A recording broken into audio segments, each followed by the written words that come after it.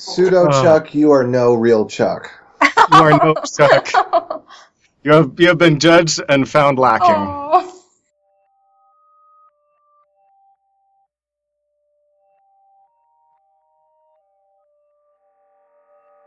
This episode is sponsored by Front End Masters. They have a terrific lineup of live courses you can attend either online or in person. They also have a terrific backlog of courses you can watch, including JavaScript the Good Parts, Build Web Applications with Node.js, AngularJS in Depth, and Advanced JavaScript. You can go check them out at frontendmasters.com. This episode is sponsored by Hired.com. Every week on Hired, they run an auction where over 1,000 tech companies in San Francisco, New York, and LA bid on JavaScript developers, providing them with salary and equity up front. The average JavaScript developer gets an average of 5 to 15 introductory offers and an average salary of $130,000 a year. Users can either accept an offer and go right into interviewing with the company or deny them without any continuing obligations. It's totally free for users, and when you're hired, they give you a $2,000 bonus as a thank you for using them. But if you use the JavaScript Jabber link, you'll get a $4,000 bonus instead. Finally, if you're not looking for a job but know someone who is, you can refer them to Hired and get a $1,337 bonus if they accept the job. Go sign up at hired.com/JavaScriptJabber. This episode is sponsored by Wijmo5, a brand new generation of JavaScript controls. A pretty amazing line of HTML5 and JavaScript products for enterprise application development in that Wijmo5 leverages ECMAScript 5 and each control ships with AngularJS directives. Check out the faster, lighter, and more mobile Wijmo 5. This episode is sponsored by DigitalOcean. DigitalOcean is the provider I use to host all of my creations. All the shows are hosted there, along with any other projects I come up with. Their user interface is simple and easy to use, their support is excellent, and their VPSs are backed on solid-state drives and are fast and responsive. Check them out at DigitalOcean.com. If you use the code JavaScriptJabber, you'll get a $10 credit. Hello, everybody, and welcome to Take 2 of episode 158 of the JavaScript Jabber. Today on our panel we have Amy Knight. Hello. AJ O'Neill. Yo, yo, yo, coming at you live from beautiful, sunny, not tornado-y, not snowstormy Provo. And I'm Joe Eames, I'll be your host. And today on our show we have a special guest, Jeff Escalante. Hey there. Hey, Jeff, could you give us a brief introduction? So, hi, I am Jeff, as previously mentioned. I am currently in Sao Paulo, Brazil. I am in the middle of a year-long trip that I am taking while sort of working on a limited basis for my company. My company that I am working for is called Carrot Creative, and we're owned by Vice Media. Vice as in the website, the YouTube channel, the ones that do crazy documentaries, dangerous reporting situations. And I am currently traveling for a year and sort of trying to figure life out step by step, but luckily I have a pretty good internet connection here, and I was able to make this call. Awesome. So we're here to talk about Roots. Could you tell us about Roots and your involvement with it and what it is? Yes. So Roots is a static site generator that I work on at Carrot, and it is the product of a problem that we're trying to solve as an agency rather than a product company.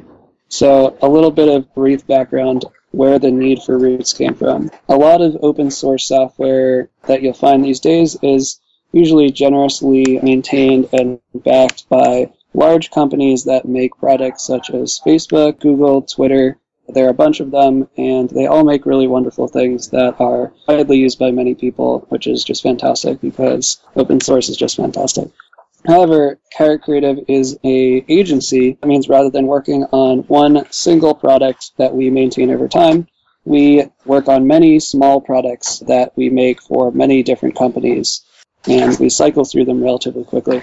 And so the set of problems that we face in order to become more efficient are very different from the problems faced by larger product companies.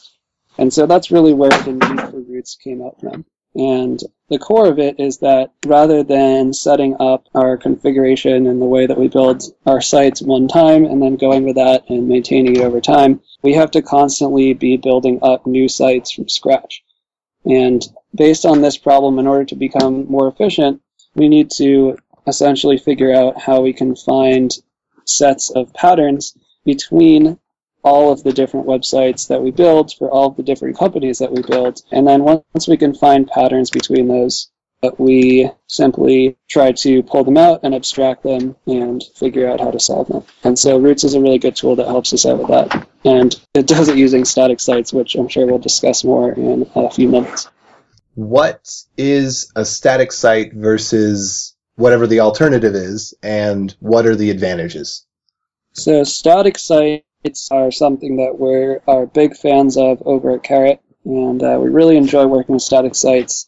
The alternative is usually a site that you would go to the site and a server would compile the page potentially based on who you are and then serve up the response. And we like to call those dynamic sites. Whether or not that's the technically correct term, we're not sure. So but that's the sites that do needless work for no reason. WordPress! Yes, you could say that. Trying to be unbiased, but can't deny that I sort of agree with that for almost every situation. We like to kindly refer to those as dynamic sites. And the reason that we like static sites so much, there are a lot of them, and they're all really great reasons. First of all, static sites are really fast. They are served much quicker because they're all the way down to the middle. It's just a flat text file that just has to be served immediately without any contemplation on anything else to the user right away. So static sites are very, very, very fast. The other thing is that they're cheap to host. When you're just serving straight files and not having to do any sort of complex logic, it is less taxing on the computer that's serving the site, and therefore it costs less to host. Usually static sites for us are in the range of pennies per month, which to a company that makes websites for its main business is basically nothing. Right now I have a DigitalOcean box that's $5 a month, the cheapest one, and I'm hosting like 20 or more sites on that with no problem, which is just great. Wow. Another good reason is that static sites make it very easy to scale. Scale is a problem that's usually discussed by large product companies that scale over time. You'll see many posts from products like Twitter and Facebook and Pinterest, etc., of how they handle their complex scaling problems. Well, for us in the agency world, scaling is an entirely different challenge. It's never a slow gain users over time, and it's never really a sustained gain in users. It's usually that we'll make some sort of site, perhaps some kind of promotion for a company, and the company will throw a marketing budget behind that in order to promote it, and suddenly 10,000 or more users will be on the site within less than 5 minutes. And then a couple of hours later, they'll be back down to like 1,000, and by the next day, the promotion's over, and they'll just be 0, and the site will be shut down. And so that kind of challenge is something that we've faced a number of times throughout our company history, and it's a very, very different type of scale. And it's also very nerve-wracking because you either completely failed or you were successful. The site crashed or it didn't crash. You can't really have like a temporary outage and then apologize to your users and have them continue using it, because it really is only a limited time, and people are not going to come back because they have an account in that particular situation. They just won't go to the site, and that will be the loss for the company, and it will cost a lot of money. For us, static sites give a lot of extra security because it's just less complicated. It's just a straight-up file being served. You can use Nginx to serve it. It's extraordinarily fast. It handles scale very well. It's not something we really have to think about or consider deeply. And so static sites are really good, at least for us as an agency, for handling kind of flash scaling problems where users are very, very, very rapidly spiking up and increasing, which are the most common scaling problems for us. And I'm sure that anyone else who's experienced scale has also had similar issues at a time. Like, for example, if your post went on Hacker News, you would get lots and lots of users in a short period of time, followed by very few users. Ooh. So I'm sort of interested in kind of understanding more and talking more about how the limitations of static sites versus your typical dynamic sites. Like, I assume that most people listening who haven't done much with static sites are kind of thinking, well, a static site can't really do what I might need it to do. I mean, just like a typical web application, I've got to have something that's, your traditional dynamic site with like a Node backend or something. Yeah, because you want to know, is the user logged in? What data you present that's user-specific? And making sure that that data is SEO or whatever. Yeah, so could you talk to that? Yeah, definitely. So this kind of like fits smoothly into the backstory of Roots itself, which was that Roots started out as sort of a side project that I would work on if I ever had some downtime in between client projects. And it grew out of that to become a useful tool for us at Carrot. And it's now something that I work on full-time, and we have a couple other staff members that work on it with a decent amount of their time, because it's just been extraordinarily useful to us for getting our work done more efficiently. And we started out working on this a couple of years ago when Ruby on Rails was just absolutely dominant within the web world, and almost every web shop was a Rails shop, and if not, they were looking to hire Rails developers. We were a Rails shop at that time, but we did a bunch of smaller sites as well, just, small promotions or a microsite or splash page or something like that. We had a decent flow of those incoming that we just had to knock out. And so that was where Roots came out of, was just being able to really quickly knock out those little sites without having to pour too much time into them. And so at the time, it was definitely useful to us. And over the course of us using it more and more, we started falling more in love with static sites for all the reasons that we just discussed previously. At some point, there was a major change in the way that most people would start to build web apps. And Node came out during that time, and it started becoming more stable. And more people started using Node and building tools that were made with Node. And on top of that, tools like Backbone started to emerge and introduce the concept of client-side MVCs, where you could use JavaScript on the client side that would just interact with a simple API as the backend, rather than having a monolithic front-end and back-end rolled into one like Rails did.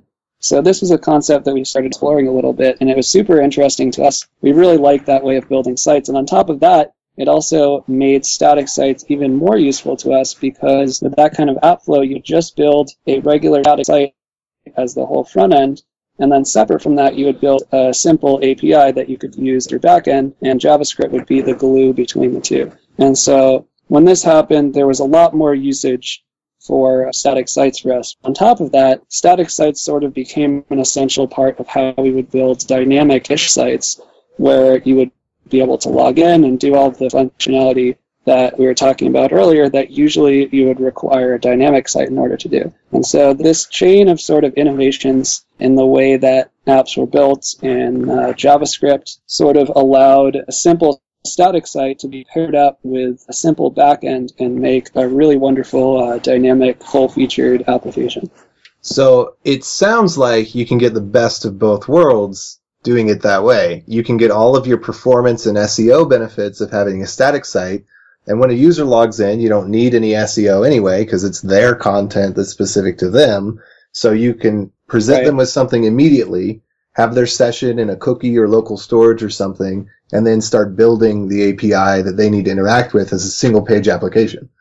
Yeah, there's a bunch of benefits to it. That's definitely one of them. Another great benefit is that it sort of breaks down the process, or at least it breaks down the product to be a kind of more Unix philosophy type thing, where the back-end logic is self-contained, but it doesn't also mix itself up with the front-end logic. It's just the back-end logic and the API endpoints. Very straightforward, very simple, very self-contained, and one developer could work on that alone in any language they preferred. The front end is completely separate, and it's just the API endpoints that form the communication between the two. So not only is it a little bit more modularized and offers you more flexibility in the way that you build it, but also you can still use static sites. You still get really great performance. When you're using JavaScript, the interaction, as you guys probably know, you can make assumptions like automatically assuming that something succeeds instead of waiting to check if it succeeds, and then instead just notifying them if there's an error, which is unlikely.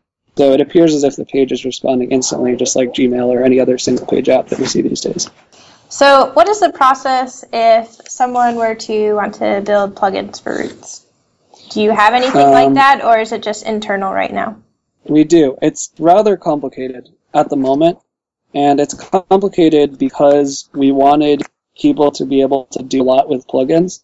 And so in order to build a plugin, you have to understand a lot about how Roots works internally. It's not really so much like an API where you don't really know about how the system works internally, and it just exposes these certain things to you that you can use. Because when we do that, we have to basically just predict what people are going to build and then give them these endpoints to build it. And at that point, we might as well just build it ourselves, because we already know how to do it. We're already writing the code to expose these pieces. So it doesn't work like that because it's a different kind of deal. It's not like using Roots to do this. That's what you use Roots for by default. You use it to make something. If you're doing plugins, you have to really dig into it. But you can do plugins Roots has a relatively complex internal pipeline because it can do really complex compiles. For example, it could take a file with 3 extensions, 2 of which are compiled into 2 different languages and 1 of which is static compiled, and it could compile the first into the second, detect that the second is not a language that you have support for, and pass it on, and then to the third one it would run another compile, and then output it with the correct extension based on the one that you wanted to target. We call this multi-pass compiles, where it can run each specific file through multiple compiles for different languages. And on top of that, since it's built with Node, it's running everything in parallel, so it's doing everything at the same time. It's not like really stepping through things piece by piece. And so that can get really complex to understand and make sure it's working correctly. So explain that multi-pass compile to me, because I'm curious as to why that would be necessary. What is the utility there? Give me a use case. Yeah, sure. So we built that functionality with a very specific use case in mind originally. And since then, we haven't really used that, but then we have found other use cases for it. So I'll talk about both of those. We like to use compiled languages for everything. So we use CoffeeScript, Jade, and Stylus as our defaults. These are all JavaScript-based languages, and Roots is written in Node, so that's why these particular ones are used. But we really like the advantages of using these languages because they just make life much easier and everything go much faster because you have to type less, and they're just more powerful than basic HTML and CSS. So what we wanted was originally to be able to add another layer on top of those languages that would give us spaces where we could slot in and out content based on a content management system. So you would have, for example, something like EJS, which is the same as ERB for anyone that's familiar with Ruby, a sort of a templating system that is not sensitive to white space, not sensitive to anything else. It just looks for tags and does replacements. And then sit that on top of another language like Jade, or if you're more familiar with Ruby, it's the equivalent of Haml, and sit that on top of that language. So that would be 2 compilation steps into each other. And so this was the use case for which we originally built this system. We ended up not using it for that after experimenting with it for a while because we preferred piping in the information as locals just in the default language, which is Jade. And let me know if this is way too locals, context or confusing. By locals, you mean individual components. Like I've got one main Jade file, and then I could import a Markdown file or import an ERB file or import something else that's going to come into that content? Not exactly. In Jade, you have the ability to process JavaScript variables since Jade is processed by JavaScript. So you could make a JavaScript object available to Jade, and then you could iterate through that object and output the pieces of it. And so the way that basically our content management within Roots, which we might talk about a little bit later, works right now is that it will go fetch the content we need, format it out as JavaScript structures, and then make those variables available to Jade, and then you can just iterate through them in Jade, like just do a for loop through your blog posts, rather than having 2 languages stacked on top of each other. But there are use cases for having stacked languages, and we've recently found one in our experiments with React. We've been messing around with React a little bit just because it's been a topic of interest in development. We wanted to check it out. And we like the idea of React Native sort of bridging the gap between writing code for the web and writing native code. We vastly prefer writing code for the web, so if we could write code that works for the web and also have that sort of work natively, we would love to do that. And that seems to be the area that React Native is handling. So we're investigating React. We want to make this available in a number of circumstances. Like I mentioned earlier, we enjoy using CoffeeScript. And so React has their own preprocessor called JSX, which basically is just writing a weird version of HTML into your JavaScript directly. We're not sure how we feel about that. It's a separate topic. But in order to use Coffee with that, that's stacking 2 processors on top of each other. So you'd have to compile out of JSX into Coffee, and then you'd have to compile Coffee down to JavaScript that's already been processed for JSX. So that's a multi-step right there. And without the multi-pass compiles, you aren't really able to handle that. And so for a little gap in between, multi-pass compiles weren't handling any real-world use cases for us. But I was confident that we would run into a situation where we need it. And writing your architecture in that way is such a huge difference between like assuming there's always only one pass per file and the ability to make multiple passes for a file. It's probably getting into too many details, but the changes you have to make to your internal architecture to handle the difference between those two situations are absolutely massive. And so for a while it was sort of a better safe than sorry kind of deal, and now we're really not regretting it, because I think as more compiled languages start coming out, we'll start seeing more situations like this where it ends up being useful. And it's not a feature that any other static generator has. I'm also curious about comparing it to other popular static site generators like Ghost. Yeah, so I would say that most static site generators you find right now specifically service blocks. And for both Ghost and Jekyll, the ones that were mentioned, those do both specifically service blogs. And so if you want to make something other than a blog, you run into some issues. It's kind of like WordPress. WordPress is, I'm sorry, this is a huge tangent, but I'll make sure I connect that. WordPress is a content management system centered around blogs. So if you want to make a site that's using WordPress that's not a blog, you have to hack. You have to use PHP, or you have to purchase some code from somebody else that has. And then your server gets rooted, and everybody's angry because they all got served viruses. Yeah, yes, exactly. The overall point of it, which I'm sure that everybody is on board with, is that you just don't want to have to hack things into behaving the way that you want to, because it's always going to come back to bite you, just like technical debt. It sort of is technical debt, because you're just like, I could make this work, but it's not really what it was intended for. Well, let's just see if we can get by with it. You can't. Eventually, it will do you in. And so, while you could make a blog with Roots, that's not really its only intention or its main intention. We use it for a bunch of different kinds of websites.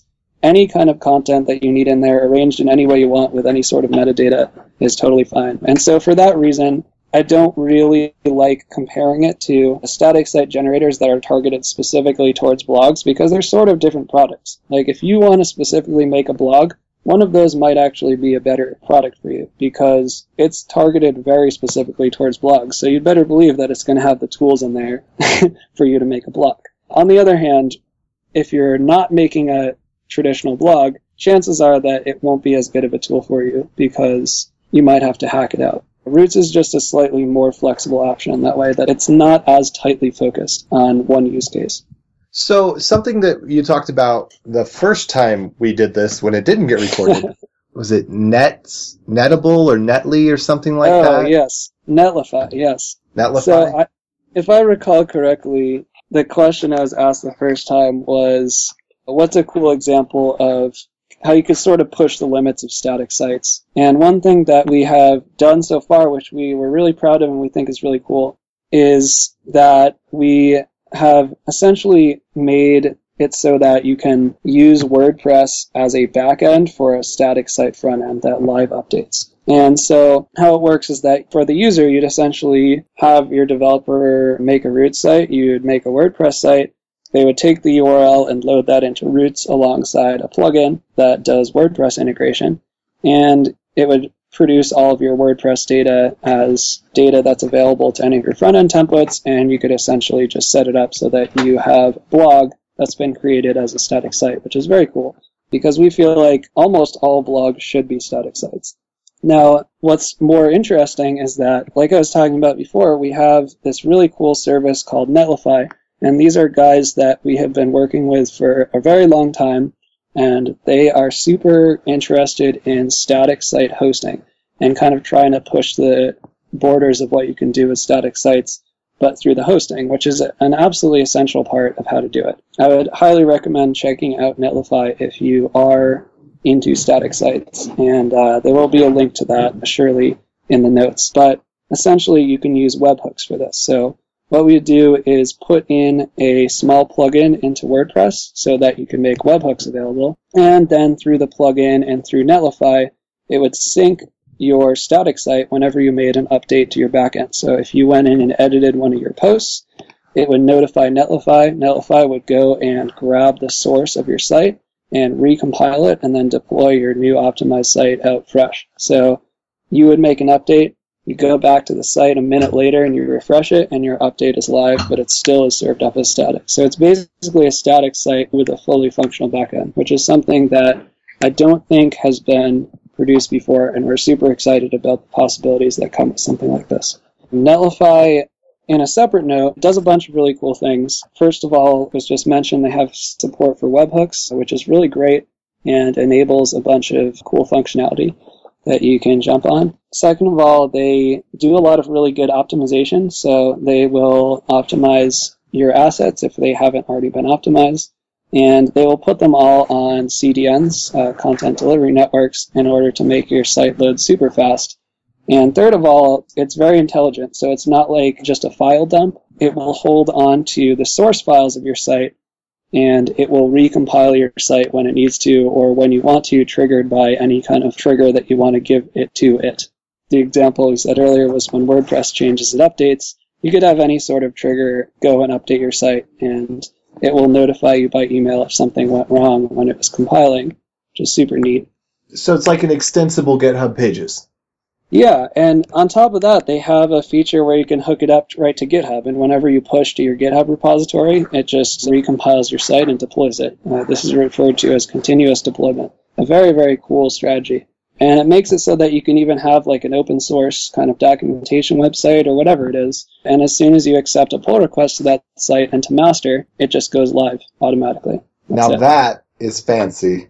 I really, like that. really cool. We really, really like this capability. It's just less time wasted, you know? It just works the way that you want it to. You can choose the branch, you can choose your rules, and just let it deploy for you. How's the HTTPS support? Because that's like my one gripe with GitHub Pages is I don't want to serve anything insecurely right now. It's very good. In fact, the founders of this service are big proponents of HTTPS. If you're interested in this, I definitely recommend having him on the show. We spent a lot of time talking to one of the developers behind it. He's an absolutely great guy, and we work closely together just because we try to kind of push the limits of what you can generate with static sites, and he tries to push the limits with how you can host them. So it's a very good partnership. And I'm sure he could speak better to it, but I know that he has a couple of articles that he's written up and blog posts about the advantages of HTTPS, and if I'm not mistaken, he recommends using HTTPS for all static sites, whether they have secure content or not. And there's a big list of reasons that he recommends it for, and I will find the link to that for sure and send it through to you guys. Yeah, I can attest to, with research I've done recently, because I'm working on a home cloud system, and it is just absolutely inexcusable to use HTTP. Like, if anybody out there is using HTTP, you need to switch. And I cannot explain to you in like 30 seconds, why, but there are so many vulnerabilities on the web and just leaking user content. I mean, it's bad. It's really bad in ways that you just can't possibly understand until you research it. No question. If you're logging into anything, you have to be using it. But what's crazy is that he even recommends using it just for no users, no login, just a regular, I think content, so too. like static site. Like, it appears as if you should be using it for everything. And I'm guilty of certainly having some sites that don't, so I got to get my own act together here too. Well, just as a side note, Let's Encrypt is launching soon, and they're going to have a Node, Python, and Go plugin that you just add into your stack, and it'll automatically regenerate certificates on the fly. So you can have it on dynamic servers even. Very nice. I'll have to check that out. Can you get a free certificate from these guys? Yeah, Let's Encrypt is a partnership between Mozilla and some European certificate authority. And so as soon as they flip the switch, like there's already code in the repositories that you can download and test out. Like some of it, it's got a couple bugs and it needs to be, fixed. Yeah. At some point during the summer, I'm guessing August or earlier, they're going to flip the switch, and then instead of issuing you fake certificates, it's going to issue real certificates. They're just kind of vetting the security process and everything right now to make sure that there's no insecure process where you could attack and get a certificate for a site that you don't own automatically. Yeah, this is the real deal. This is great. I'm really excited for this. There's one super sketchy certificate authority that you can go through all these really questionable steps on their really crappy website in order to get a free certificate. That sounds like every certificate authority I've ever used. Yeah, but most of them are very expensive too. There's one site where you can get free ones. Dart Otherwise, SSL? you have to pay $200. Yeah, I think that's the one. No, but this looks like it'll be much, much better. And so automated helps. If you go with Name.com, they buy in bulk, so you can get a certificate from Name.com for just $10. Okay. The ones that are $200 are EV certificates. And so there's two types. There's reseller EVs, and then there's first-party EVs. So the first-party EVs are like from Norton and Thought. I guess those are actually the same company. But, they're on that tier. And those are the ones that you pay $1,000 for. The reseller certificates are the ones you pay like $200 to $500 for. I think GeoTrust is one of the middle tier ones. And the only difference in the certificate is if you're paying $200, they're going to call you up and ask you for your driver's license and some form of government ID kind of thing to verify your identity. If you're paying $1,000, they'll probably actually run like a background check on you or something. Yeah. And in terms of the certificate, there's no difference in the encryption. The only thing is whether the EV bit is flipped on the certificate. And the only thing that does is determine whether it shows a green lock or a green bar with the business name in it. It's crazy. What I'm thinking about is like, if you want to use HTTPS for any site, we're talking about your small, like, personal blog. We're talking about, the website you made for your neighbor who has a small bakery or something. You're not paying $200 for, like, a SSL certificate for that. So that's why people are using HTTP, Yeah, well, Name.com... This would change that a lot. Yeah, Name.com makes it affordable, and then let'sencrypt.org is making it absolutely free. And I'm really looking forward to that because we cannot have a pure web without Let's Encrypt. Because we cannot. This looks really dominant. This looks great. Yeah, that's one of the big things with the home cloud system I'm working on is all of these peers, they have to be encrypted, and I can't just fake certificates and create a whole. What was that thing that Lenovo had? I forget what it was, but sometime this year or late last year, Lenovo, as part of their advertising partnership, allowed one of their third-party applications that's pre-installed to tamper with the SSL certificates on the machine and created a huge exploit in every single Lenovo that was sold during that time period. Oh, no. Oh, no. You don't want to be fudging certificates by like manually creating your own authority and shipping that on devices with hacked code into the SSL layer because it will bite you in the butt, and it will bite hard. Yeah, and I've tried to do that on a number of occasions just because I was like, this site is just not worth paying like hundreds of dollars for a certificate for. And it never went well. So this is great. I'm excited for this. All right. Well, let's move on to picks then. Amy, you want to go first? Sure, I'll go first. The first one I have is a cool site. It has some ES5 code and then shows you the ES6 equivalent. So I thought that was kind of neat to go look at what two look like in comparison. And the second one, I saw this tweeted all over this weekend. It was the keynote from PyCon, and I just thought that was really good. It just talks about community and how we compare ourselves to each other and that sort of thing. So I thought it was really good. Those are my two picks for this week. Awesome. AJ? I'm going to pick Doctor Who. I'm not a Doctor Who fan. It's just like Power Rangers for adults, and I can't help but put it on and let it play through. That's an awesome comparison. It's not even like Power Rangers for adults. It's like Power Rangers for the same type of people that watch Power Rangers. But somehow I'm morally okay with watching it, whereas I've put Power Rangers behind me. And I also want to pick Power Rangers, because, hey, I mean, like, it's the only show that I watched as a kid where they've gone through, like, 30 different types. Because there was Power Rangers, and then there was Turbo Rangers, Thunder Rangers, Zeo Rangers, Ninja Rangers, Save the Forest Rangers, Time Rangers, Universe Rangers. I don't know what they're up to now, but, like, that takes skill to rebrand 20 to 30 times since I used to watch it. And definitely. So I'll pick that too. We weren't allowed to watch Power Rangers in my house because whenever we did, my little brother would run around with a big stick and try to beat everyone up. So unfortunately, I don't have much experience with it, but it sounds pretty good. If you watch Doctor Who, it's like slightly better acting and slightly better visual effects. All right. All right, I'll go next. I've got two picks. The first one is something I just barely heard of, and I can't believe this is the first time I've heard of this. Marvel has a service called Marvel Unlimited, which basically gives you access to 15,000 different comic books for a monthly subscription price of like $10, which is obviously crazy. That's so awesome. Myself, I'm not necessarily a huge comic book fan. I just haven't read them very much, but I do like to read the occasional one. But it also includes something like 500 different Star Wars comics, and will include all the new Star Wars comics that are going to be coming out soon as part of the new sort of reset of the Star Wars universe going along with the new movies. So I'm excited for that. I think that was really cool that you could pay a subscription and get access to all those comics. And then my other pick is going to be, in general, GoFundMe.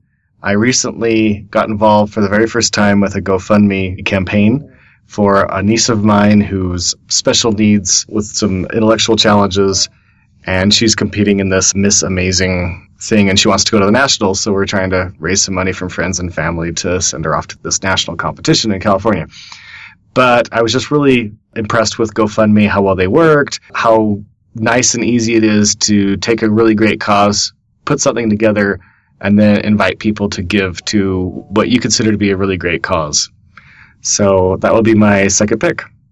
Jeff, you want to go with your picks? I must say that I must not have done enough research when figuring out these picks, because all of my picks are related to sort of what I was talking about. My first one was Netlify, which we already discussed for a little bit. It's a really nice host for static sites. We use it for quite a number of things, and it's been super useful.